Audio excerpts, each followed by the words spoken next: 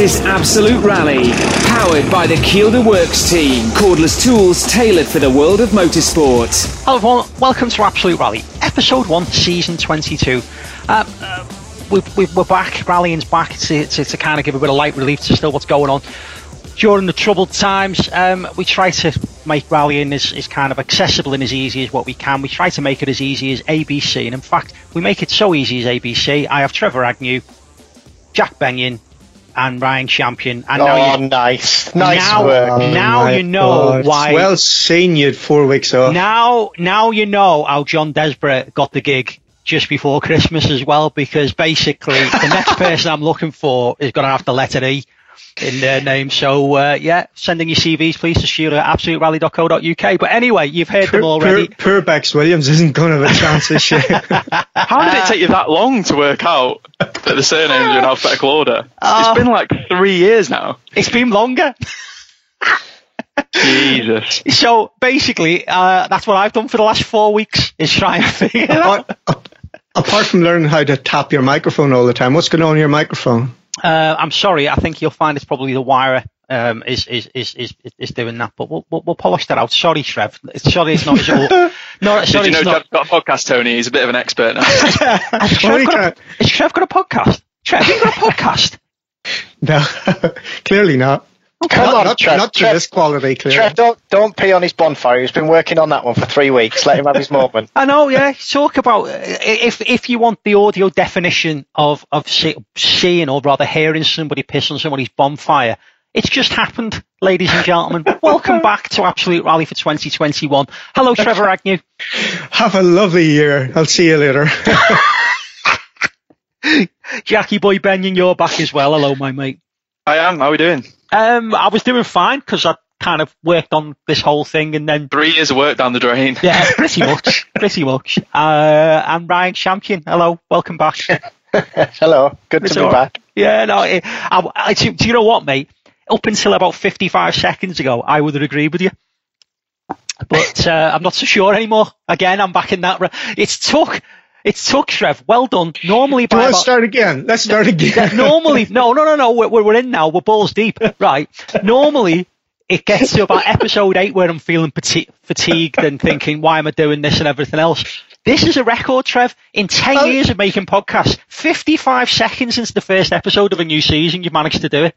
That's without me even being surprised that it's actually episode 1 as well. Yeah, I know. So there you go. Anyway, we could go on all day about this, but we're back because obviously it was Rally Monte Carlo at the weekend. I'd say by a show of hands, but that doesn't really work audio-wise. I'll come to Ryan Champion first. Were you excited, Ryan Champion?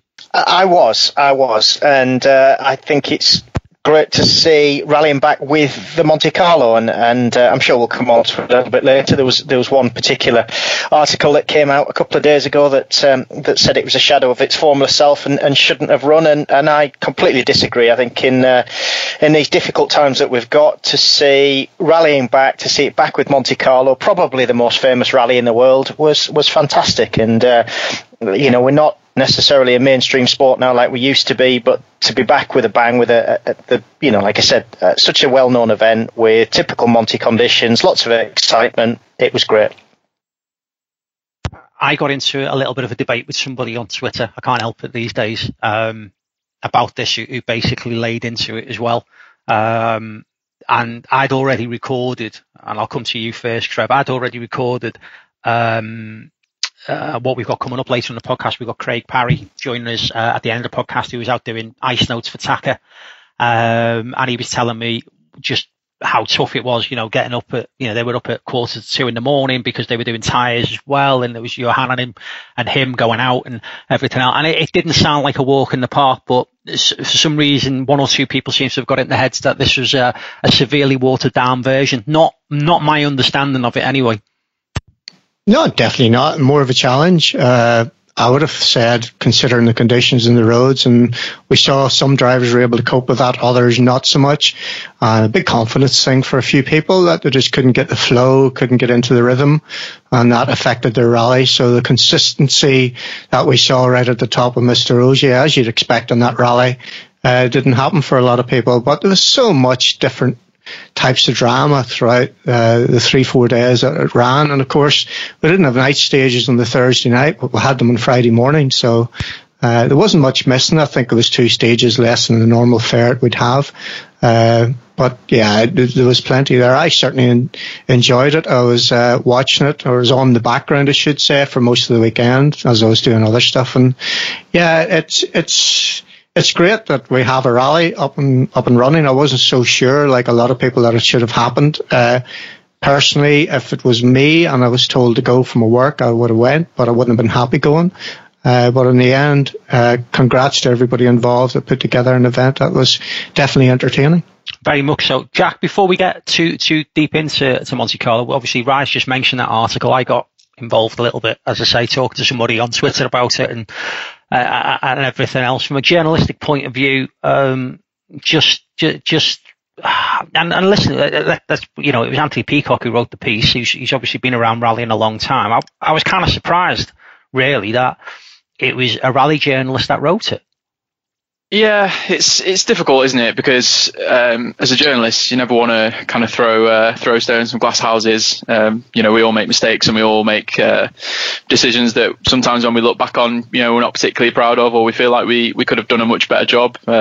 To be honest, I feel like with everything I write, I always look back and think, you know, could have done things differently and changed things. But it's just, you know, it's the piece itself. I just thought, you know, it kind of focused on the wrong things, really. And, you know, it was shorter factually than it was last year by about 30 or something K. You know, people who've had the maps and stuff will be able to correct me on that, but I'm pretty sure that's about right. And it was 2 stages shorter than last year. But, you know, considering there's a pandemic on, and the fact that not just that we've got a pandemic, but we've got these COVID variants coming from different parts of the world. You know, people who know about viruses will know that that's the most dangerous time in a period of a pandemic, when the virus starts to mutate, because you start to question whether you can deal with it again when it does mutate. So, you know, we don't need to get too much into that. We spoke about it a lot last year, but for me to get that event on, you know, if you're going to question it from a humanitarian point of view, you know, why are we doing sport at a time where, you know, so many people are suffering? You know, that's a different debate altogether, but that's not what the piece was about. You know, the piece was, you know, saying that the event was a shadow of its former self. And for me, you know, it was about 30K less and 2 stages less, and it had all the drama that any other Monte Carlo I've watched in recent years had. So to be honest, I didn't really agree with that viewpoint, but at the same time, you know, other people might agree. And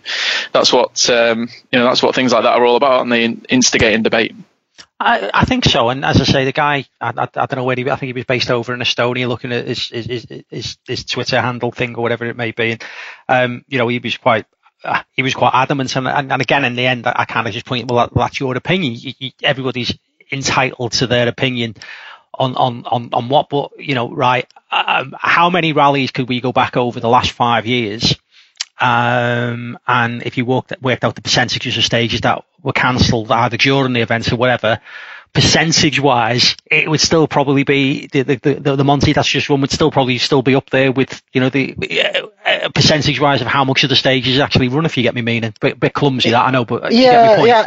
I know what you're saying, and as Jack said, it wasn't that much shorter than last year, and it's not like it didn't have night stages, and it's not like, thankfully, it didn't have tough, icy, snowy Monty conditions. So, you know, for me, considering the times we're in, it was a great spectacle. Yeah, I mean, I was maybe a little bit surprised to read that. Funnily enough, Anthony actually co-drove for me on a rally once upon a time. But it's your fault. Ryan's fault, everyone. There you go. Direct everything at him. Ryan Champion _ Yeah. It was about this time 20 years ago, funnily enough. That's scary. Never trust people who've co-driven for Ryan. No. Well, what is it with you in journalists, Ryan Champion? They say this means in 20 years' time, Jack Benyon is going to start talking nonsense. Yeah, maybe. Mind you, he's well ahead of the game on that, isn't he? You beat me to that one. I knew, mate, because you do self-depreciation so well. So I thought I'm going to get in there first. I wanted to talk about the obvious, obviously. I don't know, and I don't know whether this is the fact that the sands of time, and let's be honest, Trev, the end of Rally Monza, the beginning of Rally Monte Carlo, God, it's like it is literally a heartbeat or a blink, isn't it? But Sébastien Ogier was at his very, very focused best And there was no shadow of a doubt in my mind, in his mind rather, in the interviews that I seen, that he was going to win that rally. Yeah, but that's normal in Monte Carlo, isn't it? Just normal. And coming off Monza, where he had a good feel for what the car would do in those conditions to a certain extent, you just remember as well, folks, like a week before, Julian Ingrassia, who was in the car as well as Sebastian Ogier, he was in hospital after having the biggest accident probably he's had in a long time, and yet they go out. And so this whole thing, it always amuses me, comments when it comes to that type of thing, people saying beforehand, is Oitanic going to have the confidence, how's he going to feel after last year's crash? So how would he actually approach that piece of road if there wasn't a chicane? Is he going to feather off the throttle this year?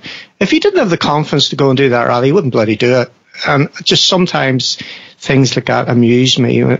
You just need to understand what's in these guys' heads. And it's the same with Thierry Neuville, when he got Martin Vidiga in the car with him for the first time, and there was one stage he was like, 3 seconds, 5 seconds off the pace, and they're putting it down to, could that be the co-drive?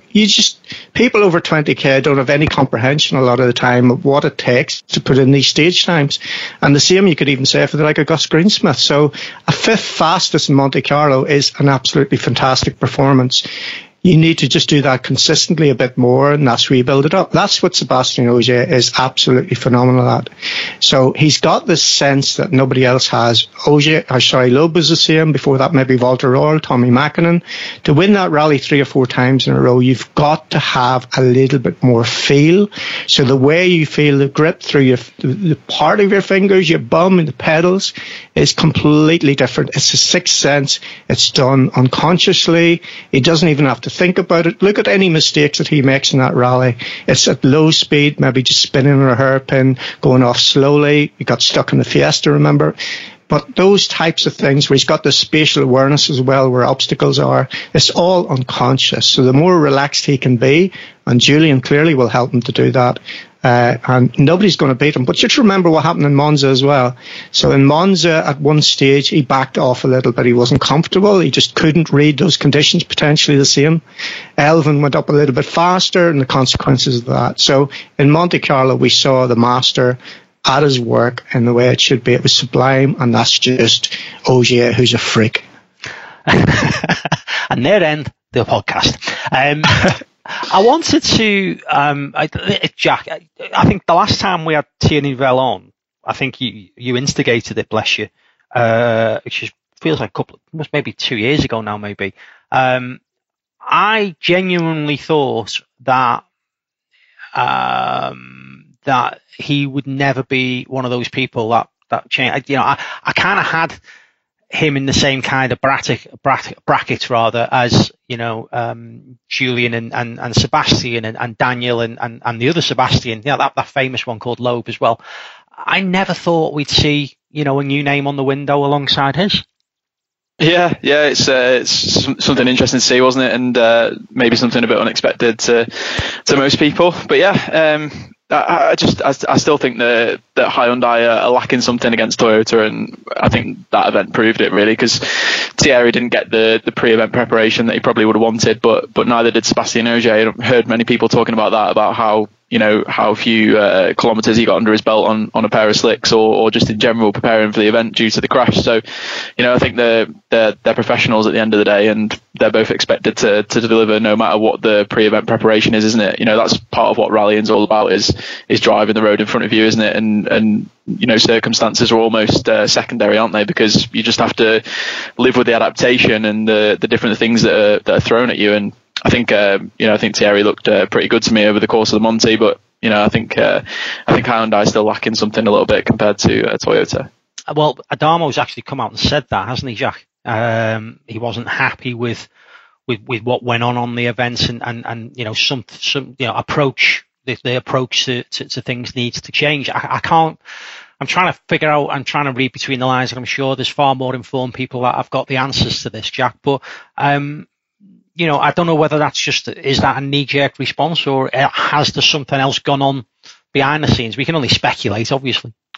Yeah, we can only speculate, and to be honest, to take everything Andre says with a bit of a pinch of salt, because he's that kind of character, isn't he? You know, he's prone to speaking his mind immediately and kind of giving entertaining quotes, and I don't know if he does some of that on purpose or it's just how he sort of reacts to questions and how he kind of processes problems. Maybe it's a redirect. I kind of if people like football, I kind of think of Adama as a bit like Mourinho. He like kind of takes the I love that.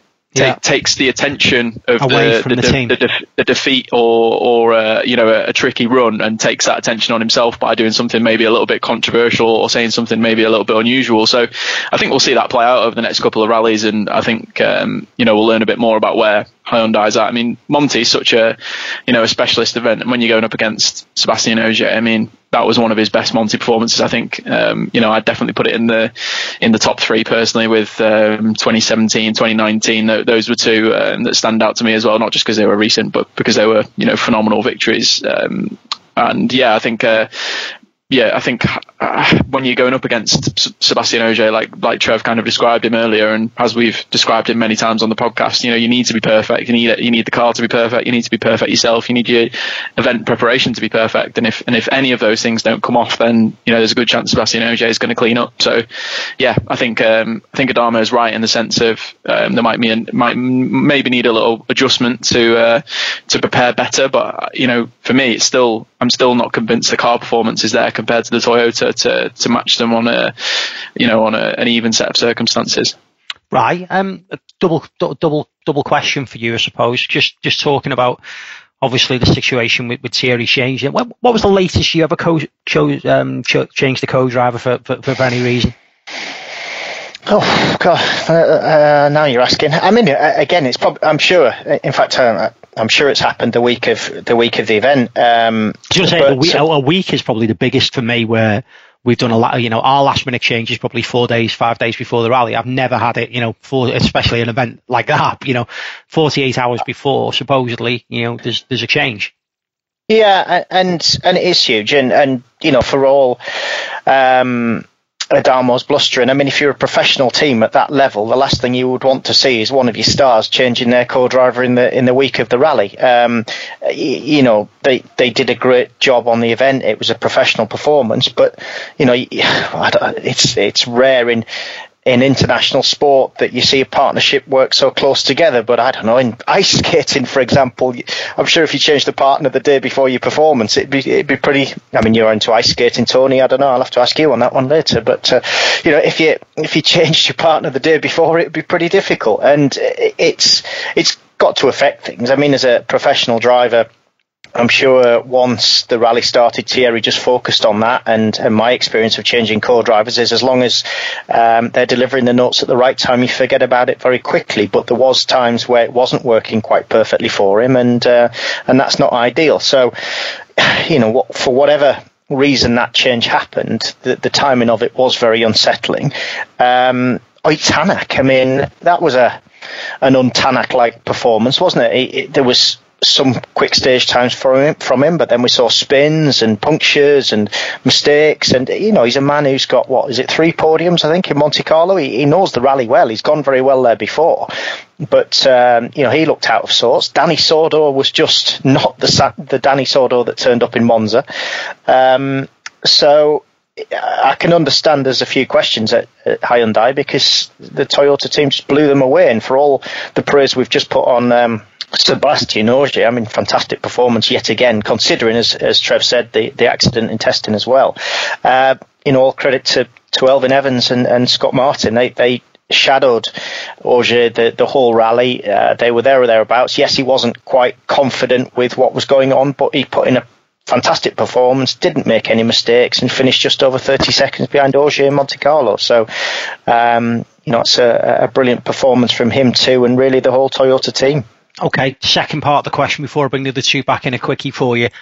Something that hasn't been mentioned, and I don't think it will be mentioned probably in the WRC kind of press, I suppose, because obviously we're now in a controlled tyre situation, so nobody's ever going to kind of say, well, the tyres weren't quite up to what we've had previously on this particular event or whatever it may be. But, Pirelli coming in as a controlled tyre, it is what it is. This is what you've been given. You know, there was definitely talks on the early couple of days. I noticed at stage hem where, you know, maybe not quite getting the temperature in or getting them working a little bit later into the stage and stuff. You know, I suppose for the uninitiated, and I include myself in this, it's just how big a change will that be on those, you know, we call them 17 cars, to suddenly go from a tyre that they've been working with for, you know, 3 years, probably doing all their, you know, probably 4 years if you include testing beforehand as well, before it was homologated, to go to a new brand.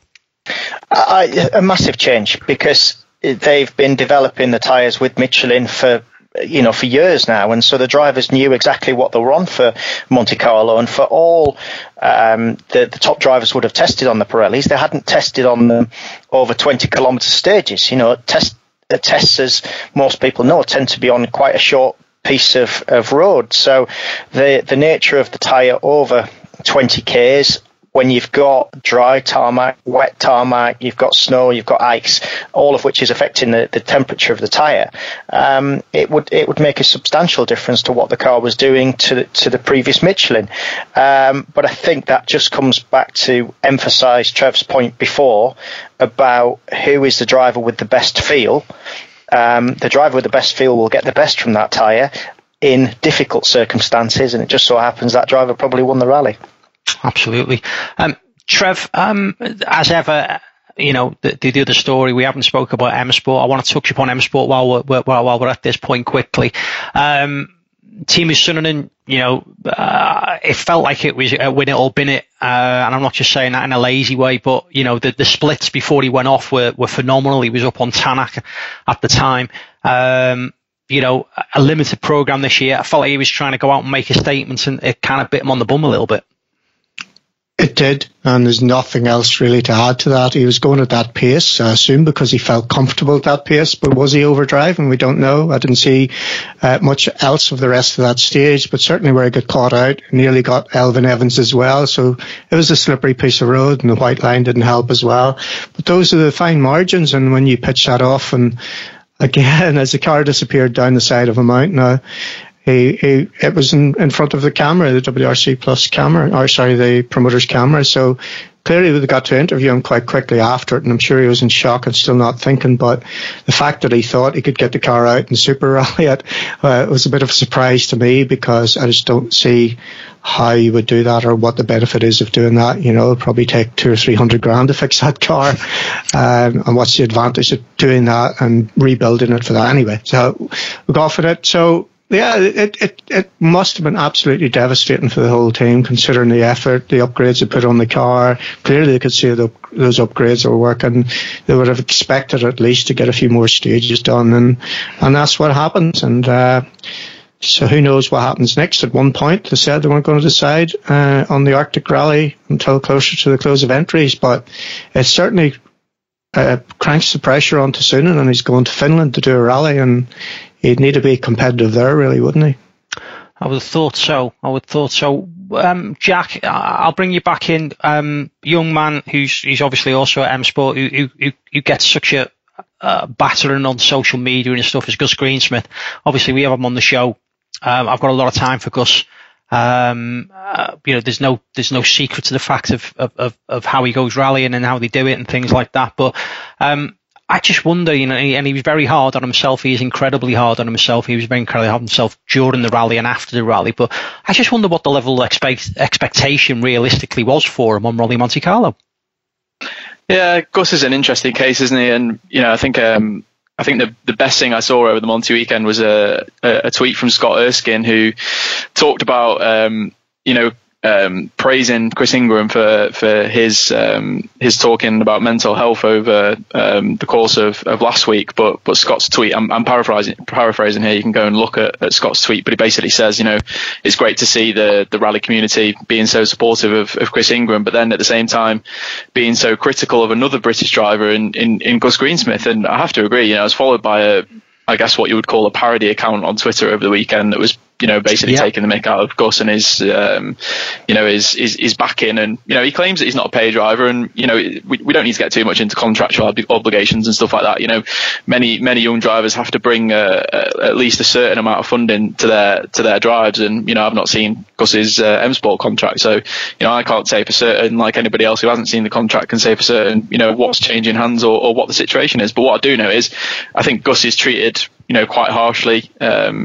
I think the thing with rallying is it's not like some other forms of motorsport where you can just come in and be immediately competitive. In most cases, sometimes it takes years to become competitive, and we've seen different drivers over the years. Oyt Tanak's always the example that's used. He was dropped by M Sport a few times and came back and has obviously proven himself a success. And I'm not saying Gus Greensmith is ever going to be as good as Oyt Tanak, because I'm not sure that's possible. Oyt's a phenomenal driver and one of the best drivers of this generation, which includes Sebastian Ogier. So to aim for that is difficult, but that's also not a criticism, because if you're a driver aiming to reach the WRC, obviously you dream of being Sebastian Ogier, but how many drivers actually reach that level? We talk at length about the greatest drivers of all time, and Ogier and Loeb often come up, and how many people are actually going to reach that level? And if Gus just becomes an often podium finisher and a regular point scorer for M Sport, then what's really wrong with that? Obviously we spend so much time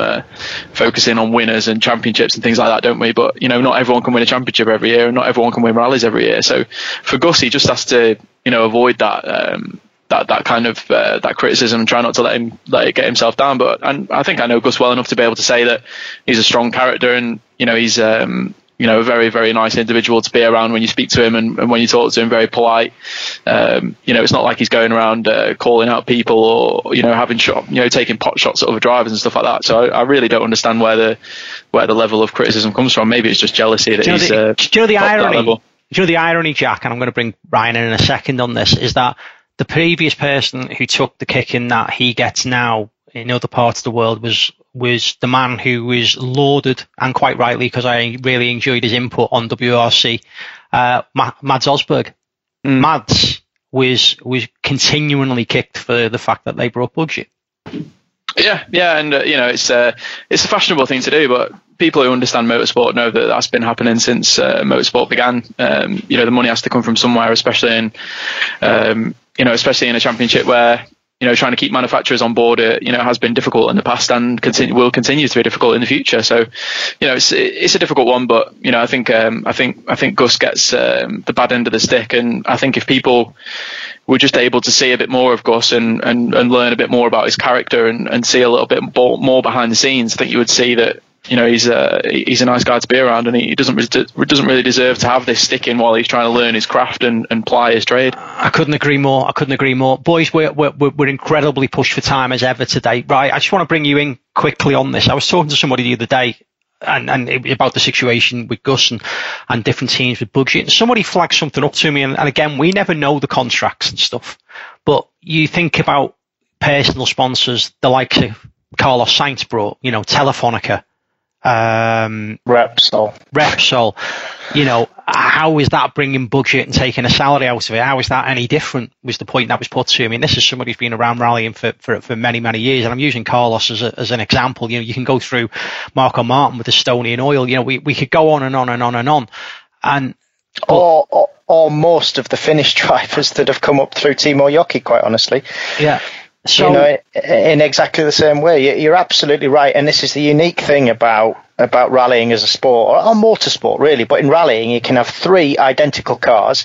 You can have one driver who's been paid, one who isn't paying but isn't been paid, and then somebody who's been paying to get in the third car, but they're all in the same team, and that's the bizarre thing. And you're absolutely right. This has gone on through motorsport for years, whether it's a driver just bringing enough for his salary, whether it's contributing towards the budget.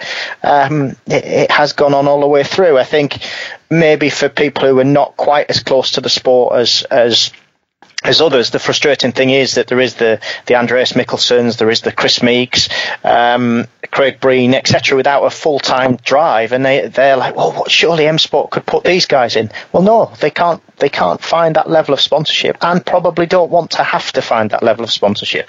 Simple as that. and it's a commercial reality. The sport is, as we said, it has dropped off the radar of mainstream TV in a lot of countries.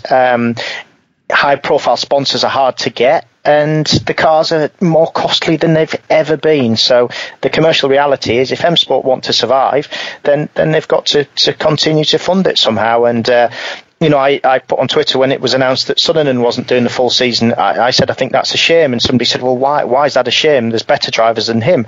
Well, I didn't think they were going to get a better driver than him for the full season, which they haven't. And that's not to say that my opinion on Suninen, whether he's the best or not, I didn't see them getting a driver with the relevant funding that was going to be there for the season. And I think that's the other issue for Gus, is that he's become the team leader. He's become the one that's doing the full season. If he was the number two to another driver, then maybe there wouldn't be quite so much focus on him. Very much so.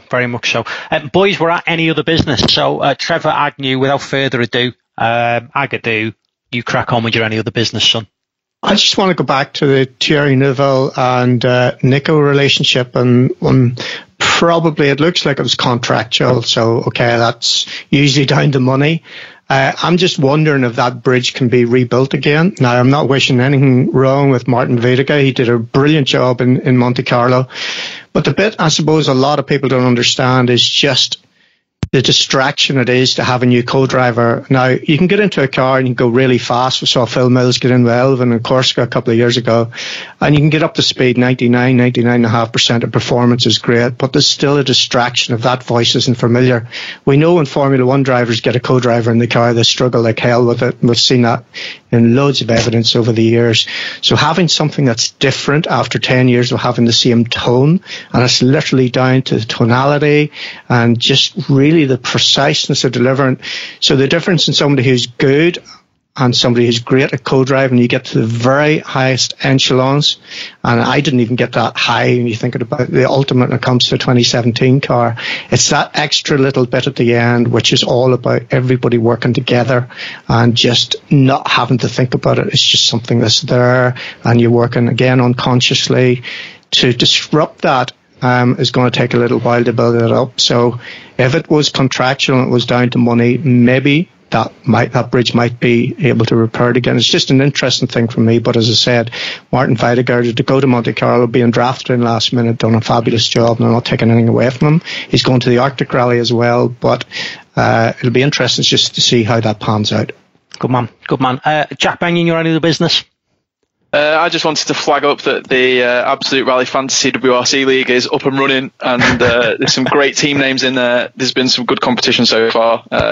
Definitely get your teams in and join us for a bit of laugh, and we're definitely up for a bit of banter on social media about that as well. And as of last year, in the thrilling finale at Monza, where Trevor Agnew dramatically lost and finished last, and we'll now have to do a day. How are we doing currently, Jack? Well, people can just go and look on the Fantasy. website. I'm sure you'd have looked, because you're promoting it. You've clearly done your research before you go and start advocating it. Boys, in your own time, Ryan Champion, you're any other business? Well, mine's one that we maybe need to come back to and revisit, but just reflecting on the sad news that Wales Rally GB isn't in the 2021 World Rally Championship. We don't have a British round of the World Championship, regardless of if it's Wales, Northern Ireland, or some of the other venues that we've been looked at. And it is a crying shame. Rallying in this country needs the biggest boost it can get. The Rally GB, the RAC Rally, the Lombard Rally, whatever, has an incredible historic reputation. People used to trips through the forest for hours to watch it, as we know. We'd lost an element of that with it just being in Wales, and people in Wales won't maybe appreciate that there's a lot of fans in Scotland, in the North East, in Yorkshire, whatever, that have become almost a little bit disillusioned with the rally because they never saw it anymore.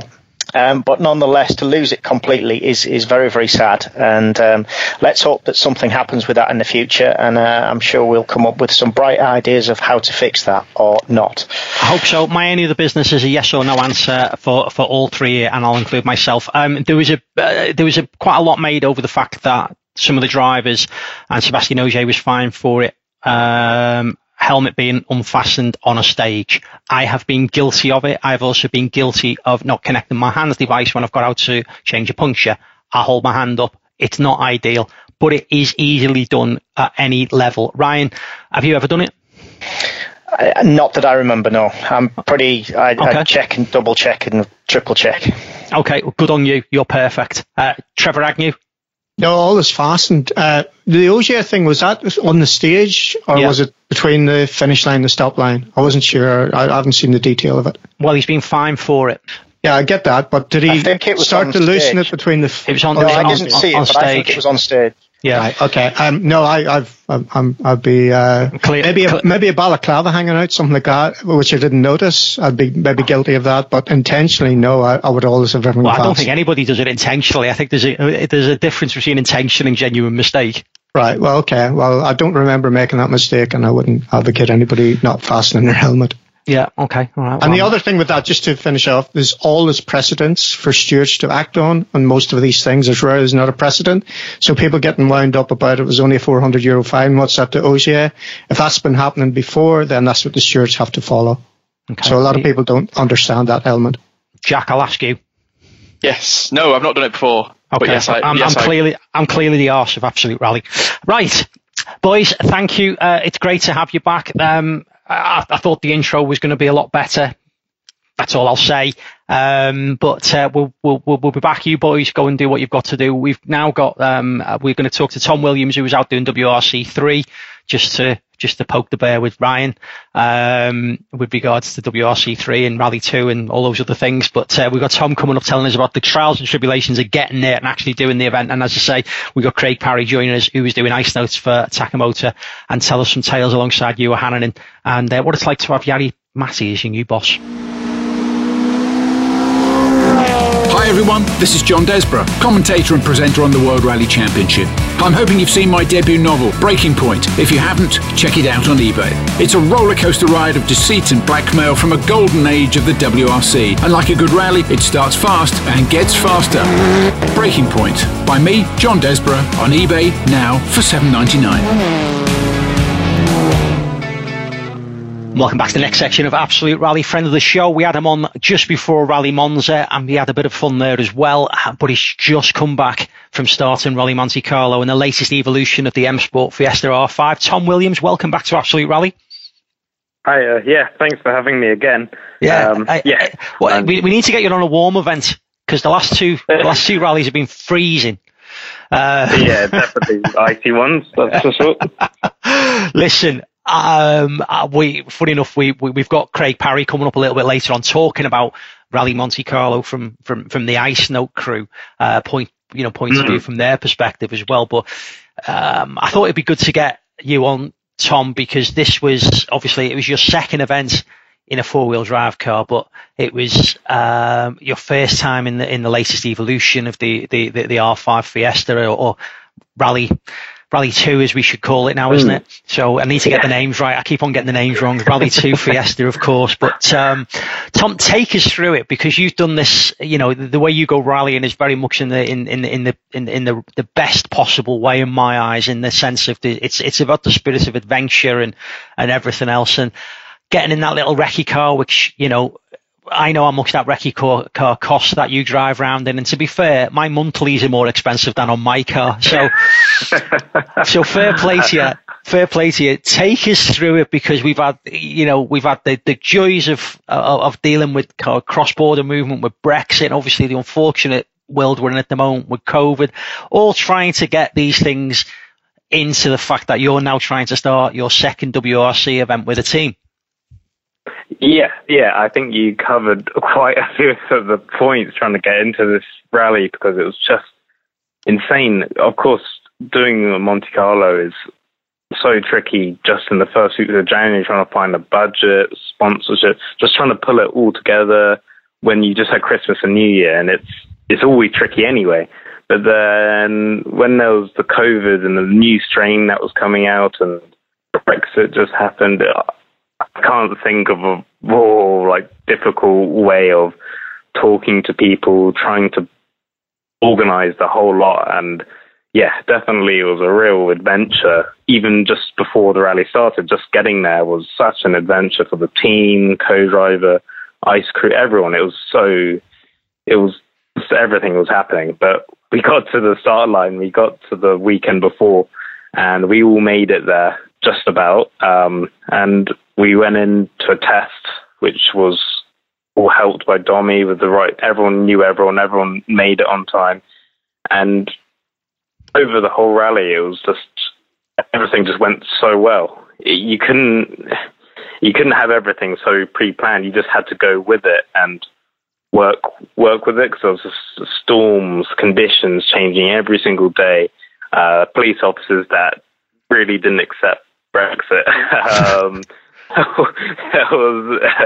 It was everything that could have gone wrong, but it didn't, and we just managed to work around it. And I don't know where to start really, because everything happened. Well, I suppose you get in the car, you do your test, which is obviously a short test, which is a couple of days before recce. In the benefit of hindsight now, how representative was the shakedown of the car as opposed to the rally? Of course, there was no, because of the rules changing, there was no shakedown for the rally. So instead of, because being the kilometres cut a bit short, we thought, okay, we'll change if we can get it sorted and we could run off the back of some other people. That would work really well. And Domi, knowing a lot of people, because he's been doing this rally for 20 plus years, we found a great road. Really, everyone really helped out, all rally people. So the first road was a bone dry tarmac road, just to try it. It was my first time in the new shape Fiesta on dry tarmac. So we just thought, okay, I can really find some limits, find my braking, just get really comfortable with the car. So that was perfect. And then the guys said we could quickly go up and just close the road off up at the top of the mountain, which was really black ice, not really difficult stuff. And we were just trying, even on the dry tarmac, we were trying the wrong tyres. We kept on trying the wrong tyres and the right tyres. So full stub tyres on the dry tarmac, and it was like driving a gravel tyre on tarmac. It was like a kind of boat driving around. And once you got used to it, it was good. And then it was trying to break the fear I had a bit from Monza trying a cross tyre, because that's unfortunately where we had my off. It was my first time using a cross tyre. I completely locked up and not getting used to how the car moves on a cross tyre, and then I hit the wall, which wasn't great. But so I was always quite nervous going into Monte, because we knew I was going to have to do it at some point, doing a cross tyre over a stud and a slick, which I did. And once you just practice with it, it wasn't too bad, but you just had to have a go with it. So when we went up onto the icy road, we did the same thing. We did the opposite. We tried slicks on black ice, which was, definitely entertaining. You could say that. You realize, it is 2 miles an hour. You just you just can't believe it. You're just crawling around it. And then when there is a bit of grip, you go for it again. And there's that complete variation of going 100%, 60%, 2%, 100% again on that speed. And that's how the Monty works. So I guess it's been really disciplined, isn't it? It's throttle discipline, I suppose, is the best way of putting it. Of course. I had a fair amount of spins. There weren't that many spectators, so I hope there aren't too many of those videos. Because I was trying to work out the handbrake with the R5 is, you have to really pull it, but every corner was different. So you have to be real disciplined. So I had a fair few, but by the end of it, I felt quite good with everything. So, I suppose breaking it down into sections, obviously we had a very short day. I think Thursday was the first day, wasn't it? Obviously, I think they would have been historically would have been the night stages, which obviously were running the day. That first day, did that set you up quite nicely for the rest of the rally, or is it so changeable once you then get into the Friday that it's almost like starting a new rally again? Yeah, of course. So Thursday is always a short day because it's always maybe 1 or 2 stages in the evening. But with the 6 p.m. curfew, it kind of moved into the middle of the day, which was no problem. But they were kind of just real fast, greasy stages that were just in the middle. They weren't dry and they weren't wet. They were just in the middle. So yeah, it was. I'm glad they were in the daylight, but they were just not the best for confidence because they were very, very fast stages. So we just went with we weren't allowed to use a wet tyre in the WRC3. It was either super soft, super soft snow tyre or studded tyre. There was no wet. So it was either you went for a slick or a snow tyre. So I would have run all four, different one on each corner. I mentioned it to Domi on the final day. I wanted to go 2-2-2, but yeah, that was maybe a bit too adventurous. Yeah, well, we got through it all. I had a bit of a spin on the last stage on Thursday and got caught with an Austrian guy behind me that left a bit of damage on the back bumper of our car. But yeah, and I experienced the anger of the Austrian after the stage, but we made up afterwards, and then yeah. I won't ask how, Tom. That sounded quite ominous. The fact how you made up. I won't ask anymore. I don't know if you want to know. Loving war. I'm rallying clearly. Yeah, just say end of stage, blood flowing, angry Austrian following me last few kilometers of the stage. Maybe went into the back bumper of the car and maybe the support of the bumper went through his radiator, maybe. Oh, the irony. Yeah. But yeah, we made up afterwards, all good. And then, yeah, went in for Friday. Yeah. And that probably, because I know I'm briefly mentioned at the top, can you even put a comparison to what you went through doing Monza to this? Did Monza do anything for you to get you ready for this, I suppose, is the point you're trying to ask? Monza was nice for just the wet conditions on a snow tyre. That was good. And the little bits of patches of ice was good, but Monza was just hard because everyone was not confident because there was just ice and you didn't have an ice crew, so you just kind of went into it. It was just, you didn't know what to expect. At least with Monty, you did have an ice crew, but the conditions were so much more intense and drastic than Monza, which was even, you couldn't believe because Monza was bad. But Monty this year, the conditions were just so much more extreme because each day was different. Because Friday, now we started with the really early starts because of the curfew, so everyone was waking up at 4 o'clock in the morning, getting ready to do a night stage to start with. And you went into 3 stages and service and 2 stages. So the first stage in the morning was one of the hardest I've ever done. It was on the start line, full fog, night stage, 5 o'clock, I think it was 10 past 6 in the morning. And halfway through, it just went full ice, full snow and ice in the fog. With Georgia, she did such a great job with the pace notes, but I had for her to judge when to say the pace notes because she couldn't feel in the car when we were going around the corners because the speed was changing so much and going forward and backwards. I had to kind of tell Georgia when I needed the notes and then when it speeded up and because it was just so hard to judge, and that kind of worked for us and we managed to get through with no problems. Wow. And then having the ice crew guys, they did such a good job. I had Keaton Williams and Callum Black, and those guys were getting up at 2 o'clock in the morning. And they were going through so early, and it was our first time together, and it's so important. They're one of the most important in the rally, and they all worked so well. It was so much to take in with sending the notes through WhatsApp to each other, and George writing the notes on the road section. Yeah, it was every minute you had to be doing something on the rally. Yeah, it sounds like how we remember WRC events, and I'm sure they're all like that to some degree, but there is something special about that rally Monte Carlo name, isn't there? A few people definitely mentioned Monte Carlo. You have a lot of variations with WRC events, but Monte Carlo definitely makes some of the other events look a bit different. Yeah, I'm sure it does. But pace wise and everything else, you went in there with I suppose low expectations. First time in that particular car, did you set yourself a benchmark of what you wanted to do stage time wise, or was it just let's just get to the end of this rally and learn it? Yeah, this one is hard with the finding a benchmark because we don't know the competition was very high. So of course we want to be comparing ourselves to the top guys, because when you just know that's the bar, and those guys are the really top guys, and we can measure our seconds off these guys. But we weren't looking at it for these reasons. We just needed the kilometers in the car, and it was so nice to be in the car more than one day than just a test. Just constantly being in the car on the road sections, just always just driving it, getting used to all the buttons, just the whole thing.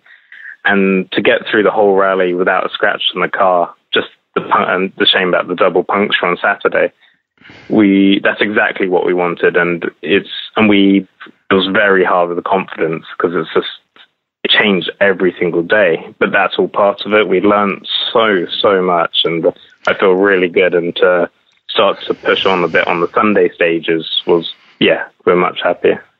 Is it gave you, obviously you've done JWRC previously, obviously you've done some sporadic appearances in BRC and stuff like that, but doing that event and seeing what those stages are and what they are over that 4-day period, does it give you and you've been around rallying all your life, but does it give you a newfound respect for the very cream of the cream at the top of these, what we're seeing in the World Rally Championship these days? What do you mean? Sorry. With regard to the drive, the quality is, the standards. You drove those stages, like for like at the highest level with regards to events. The boys who were at the very, very pinnacle of it. Has it gave you a little bit more respect for them? Oh, 100%, 100%. I've always had, but especially this rally. Anyone who's finished this rally, but anyone who's won this rally, is to win Monte Carlo is ridiculous. To see Elfyn fighting at the top is ridiculous. It's so hard. He's driving. The speed is unreal, and you have to be so respectful of the tires and when to push. It's just so technical. I'm so happy to finish and get the kilometers, but to increase the speed is so much more. We know a lot more now where to push, and I need to debrief a lot now with everybody, because we just need to write it all down, because there's so much I'll do differently now for this event. But the speed is unbelievable, especially those night stages in the ice and the fog. The commitment is ridiculous, and how fast the cars are now. It's a completely different sport to how it used to be. It's just a completely different sport. The intensity is just everything's a lot shorter now, obviously, but the intensity is so much higher with the individual stages, because every small thing counts.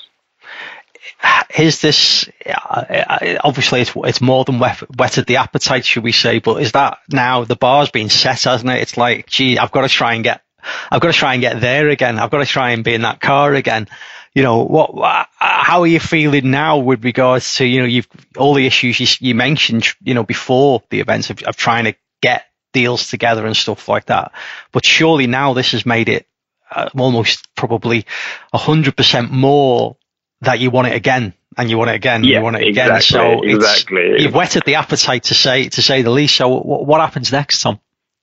So yeah, exactly. It was a huge motive, because we really didn't know before this event what was going on, if we're going to do it, if we can do it. It was really difficult. We did it, and the only way of learning Monty is by doing it. And that's what we did. So now everything went so well. So everyone's so motivated here. So now we've just got to push on, try and work harder, find more sponsorship. Just try every single opportunity. There's always everything's hard at the moment with the pandemic, but there's people who've made a fortune and people who are equally successful in different areas. So you just got to find the areas and just find different ways of doing it. And so now we just need to work on what we want to do next. We don't quite know, because same as before, the rallies are changing. It's a shame with the BRC. The first few rounds being cancelled. Same with other championships. It's all changing a lot, so we've got to make it up as we go a bit. But we definitely want to be out soon and keep the momentum going. I know a great little company that does face masks, Tom, and push comes to shove, I'm sure I could hook you up with them. I think I'll be back to making face masks again. The odd post office or two, I'm sure. If you go in one of those face masks on at the right angle, I'm sure they'll hand over the cash. I think I'll be back to getting the sewing machine out now. Good man. Listen, Tom, congratulations. I really wanted to get you on for all the right reasons. The spirit of adventure, everybody that mucked in to make it happen. I know some of the guys, obviously your Ice Note crew and everything else. I know those boys really well as well. So it was a great story that I wanted to tell. Come back and talk to us soon, mate, when you know what's going on, okay? Great. Thank you very much. No worries at all. Tom Williams, thanks for joining us on Absolute Rally. Folks, we're back after this break where we've got Craig Parry. This is Absolute Rally. Absolute Rally continues to be partnered by the Kielder Works team, who remain fully committed to the sport and are pioneers of the latest technology. Kielder cordless tools are tailored for all forms of competitive action. Go back to the future with the Kielder Works team.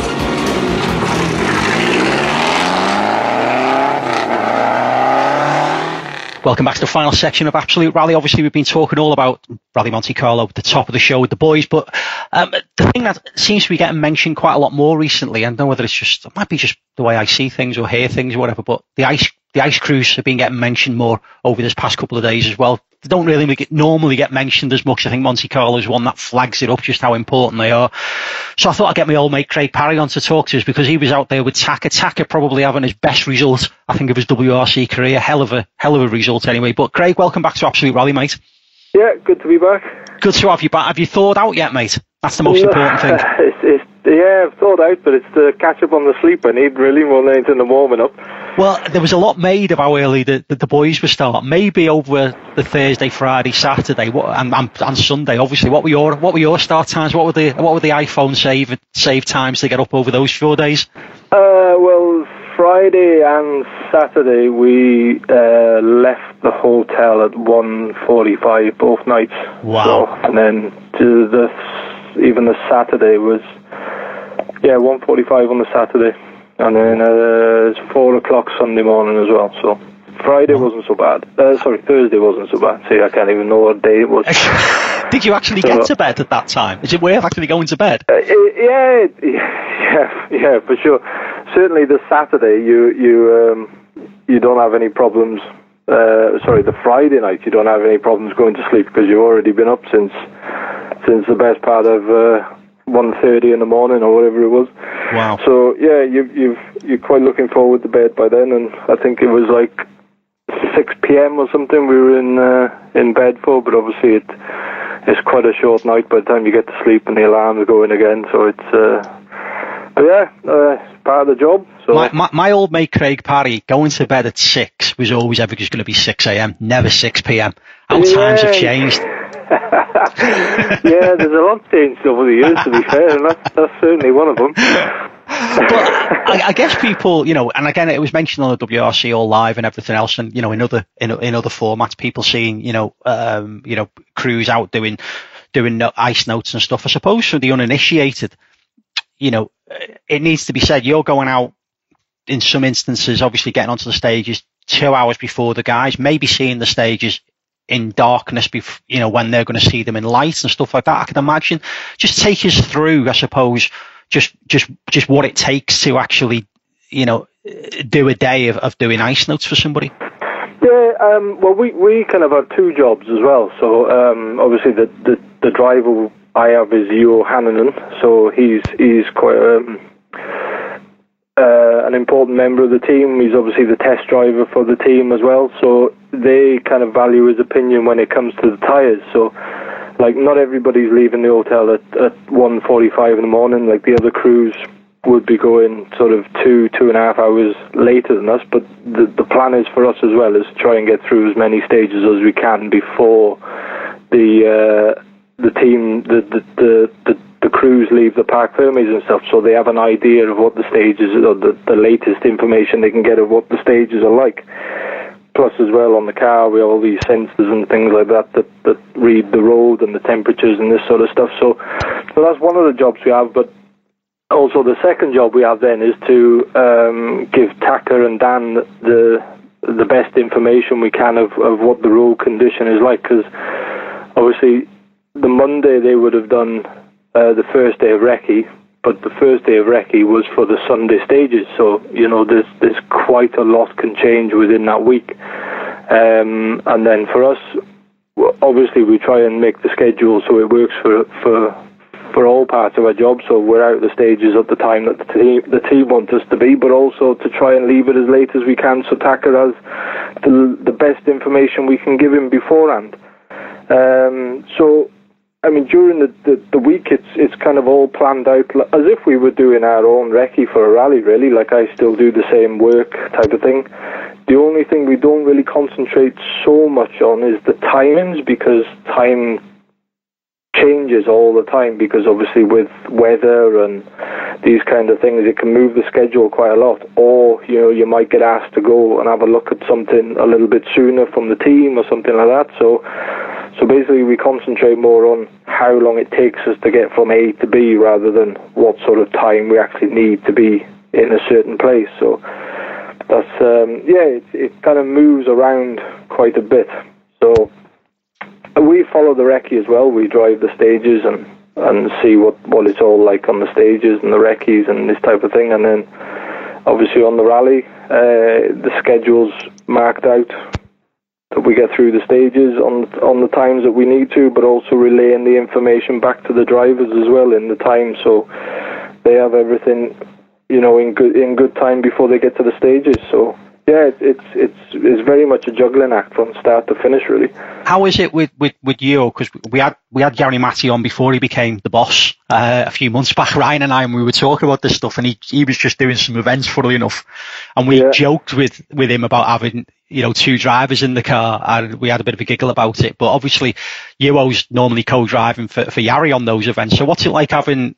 Is there a bit of a debate on some corners? How does it work out having a driver who also co-drives for you?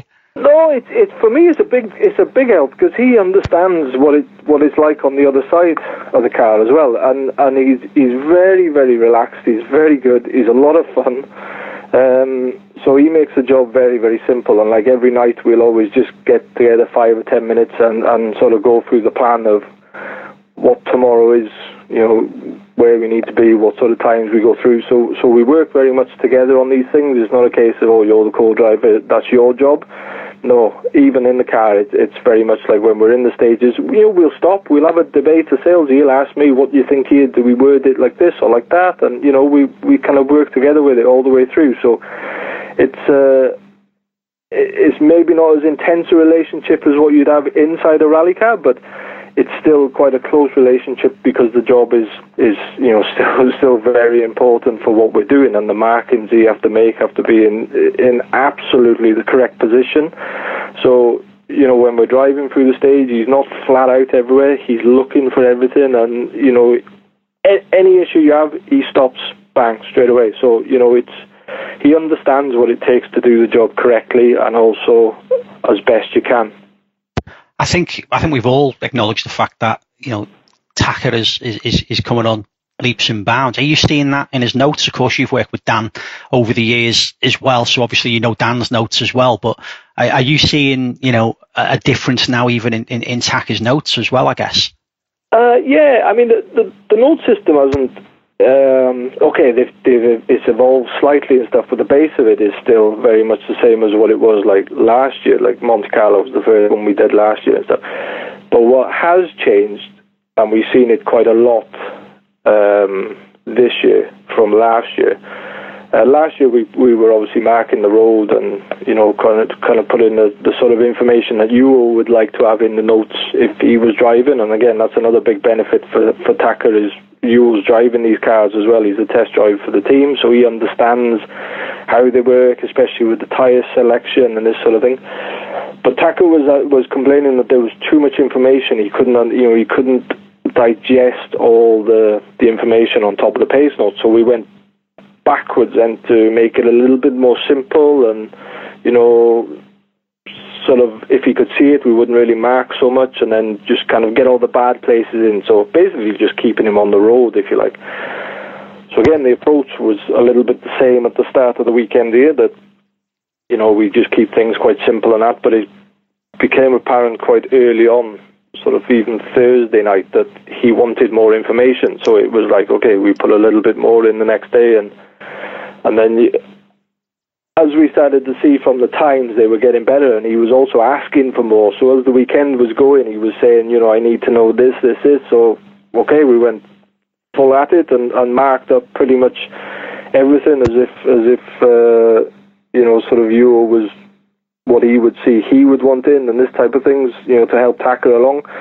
And then you could see almost as the weekend's going on that Taka starts to talk about the gravel crews and the information being correct, but that's when we started to put more in, and it seemed to be that he was, he could digest it and use it to his advantage, and you can obviously see in the times and that, like he was sort of 4th, 5th fastest on a few stages, so, which was good, and then that shows that he's kind of evolving as well, and there's, we've come from the event now where there's certain areas that he knows he needs to work from, and there's certain areas that we can help him, especially with the gravel notes with regards to words and things like this. So yeah, for him it was a really good weekend. It was, certainly a positive step forward, and every time he gets out the car, he's always very keen to learn, and he's very open to opinion and criticism and stuff like this. So he's another one very good to work for. Great. I was just going to say it was a great weekend for Toyota across the board. Really, we were at one point I thought we were going to get a 1, 2, 3 and maybe a 5th. Didn't quite work out that way, but obviously the new boss, different hat on for Jari these days. How was the service park with Jari? Was he equally as animated to what he was when he was getting stage end, or is he a bit more chilled? Yeah, no, I mean, Jari is Jari. It's what you've seen. There's no different side to him. He is what he is. He's, and again, he's an open book. He's very excited. He's very passionate about the sport in general.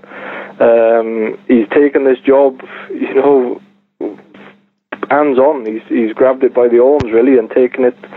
So he's in the service park. He's very good. He's very relaxed. I mean, it's even in the Toyota camp anyway. It's a nice, relaxed feeling. Everybody knows what they're doing. There's no real stress there at any point. He has a lot of fun as well.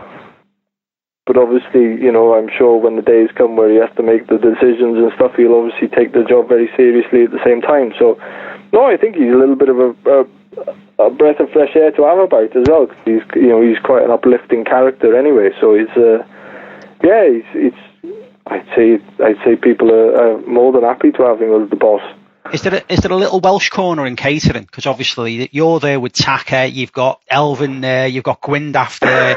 Is there a little Welsh corner? Is there a Finnish corner and a Japanese corner? Yeah. Are we all integrated? Yeah, we've got Welsh cakes by the kettle, so we're all right. Good stuff. Listen, thanks for giving us a little bit of insight. I thought it was really important to offer that, and I know we've kind of done similar things before. I think, but I still think it's an art to rally in which I think some people, especially maybe just fans as opposed to competitors, don't really get that there's almost like an event within an event going on, really, to keep these boys on the road and keep these boys moving at the rate of knots that they're obviously moving at on interchangeable conditions, I suppose. But in the day job, I suppose you're back to the day job now. Obviously, you support the podcast and everything else with On the Pace now. Obviously, it's a tough period for rallying in the UK at the moment. Are we seeing a glimmer of light for On the Pace now and you guys, later this year? Yeah, I mean, we've got many events booked in already, but obviously with this COVID situation the way it is, they've started to either postpone or cancel again a little bit. So, even events into May already. But we're still sitting here waiting for the months to tick by, and the trackers as well. That's been quite a lot of interest in there. Plus, we've done a lot of work with that over the period. I know Wolfgang's done a lot of upgrades to the thing, and we've got a few different bits and pieces coming with the events and stuff. Like, we're going to open it up for spectator tracking and this type of thing. So we've got a website being built at the moment for that, just for a little bit of something else towards the tracking as well, to open it up to the public a bit more, just so they can see what goes on as well with the rallies. So they can follow the cars as the cars are moving on this app or something. Yeah. Okay. Cool. Yeah. So it'll just be like quite a basic thing where they see the cars moving on the maps and through the stages. But what we'd like to do as well is try and link it up to the event results, so they kind of have the two on one site as well, and there'll be other bits of information of entry lists and the information about the event, the stages, the itineraries, and that sort of thing. So it's just to give spectators, especially if the events are going to start to go more that way, where the spectators aren't going to be allowed so much until this COVID thing is under control, then it'll hopefully give people something to follow the events from. Great. With using the tracking to sort of benefit that as well as the safety side of it. We can use it for let's say, entertainment side, if you like. So. Yeah, no, absolutely. Listen, do you know what a great thing? Obviously, we've seen it like WRC level and stuff like that. So to see it filtering down to national level, I think it's fantastic. So good on you guys. Good on you guys. Listen, Craig, I'm going to let you go and get some rest because as we record this is as you've pretty much near enough just walked through the door from Monte Carlo. So listen, I really appreciate your time. Okay. Yeah, no, thank you very much for having us on, and I'll hopefully speak to you soon. Happy days. Folks, that has been Absolute Rally for this week. Thank you for downloading us again. It's good to be back. And again, keep spreading the love, keep spreading the word. We'll be back same time, same place in your podcast hole next week. Absolute Rally, powered by the Kielder Works team. Spread the word and download the podcast every week.